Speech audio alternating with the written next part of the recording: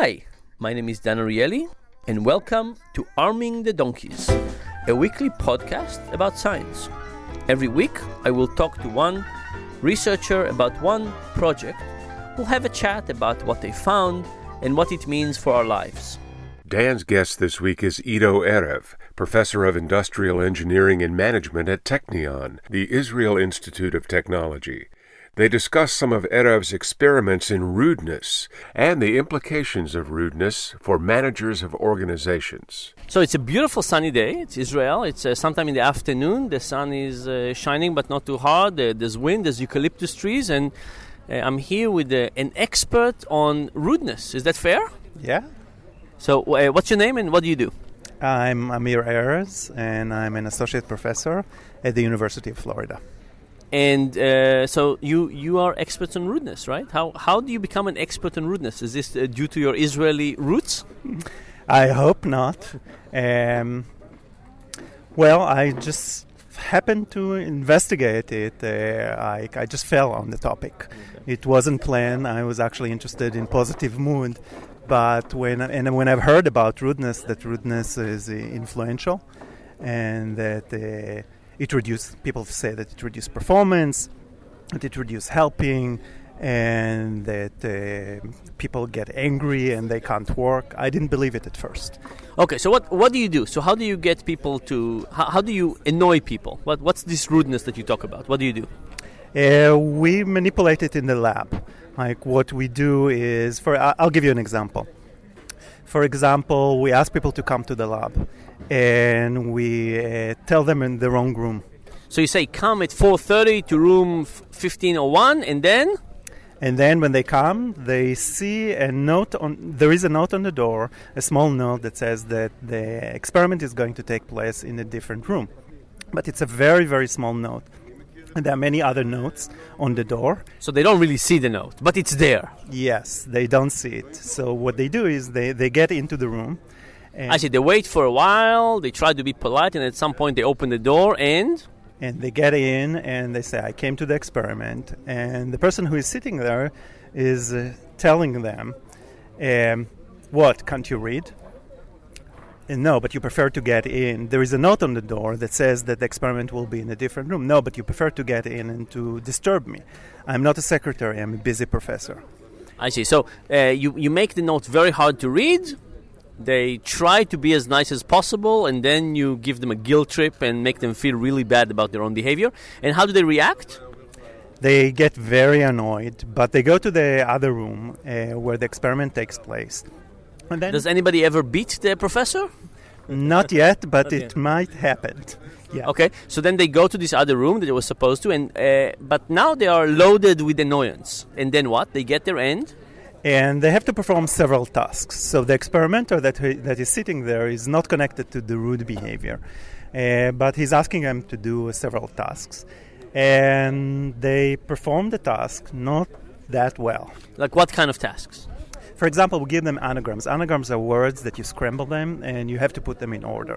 This is a pretty difficult task, cognitively. It's pretty difficult. And they're not doing as well as people who are not experiencing this annoyance. So the moment they're annoyed, they become more stupid? Is this the fair statement? I wouldn't say that they become more stupid, but they are not performing like the task. So they behave as if they're more stupid? Exactly. So why is it? What happens?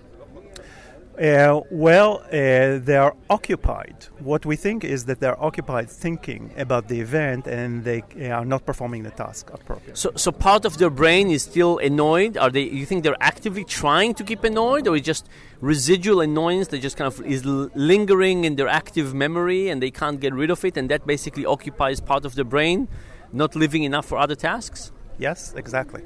And not only that, it primes them to think more aggressively. For example, one of the tasks that we give them is we ask them to find uses for brick. So not only... So you say, here's a brick, give me a list of all the kind of things you can find in the world you can use a brick for. And this is a standard creativity task. Yes, it is. Yes. So, and what do they do? Well, first of all, they come up with less uses for brick. So they're less creative? They're less creative. And they come up with aggressive uses. Like what? I'm going to use this brick to hit you on the head? Yes, hit the experimenter on the head, sink a body in a river, break a window, use it as a weapon. So something about so it means that their thoughts about aggression are kind of in their brains, still keeping active, and those are basically invoking the thoughts of negative usages of using the brick.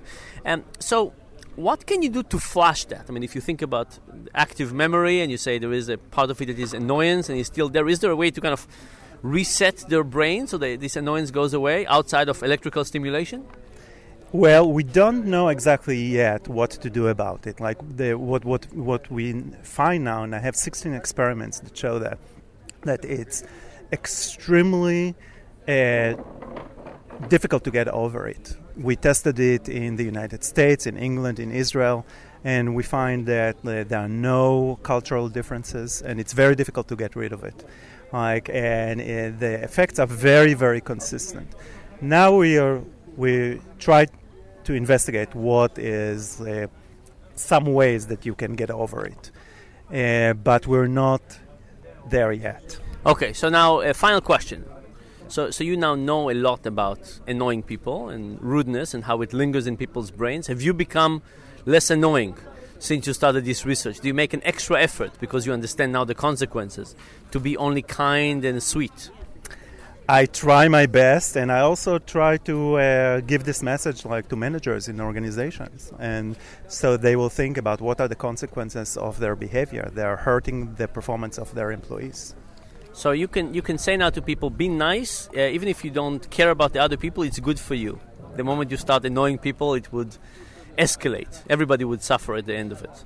Yeah, and we found it also with witnesses, that people who witness it get annoyed, and also that it spreads in a group. Yeah. Very good. So this is very optimistic. You and the Dalai Lama can spread good words around the world. Be kind to people, and you showing the materialistic benefit of that.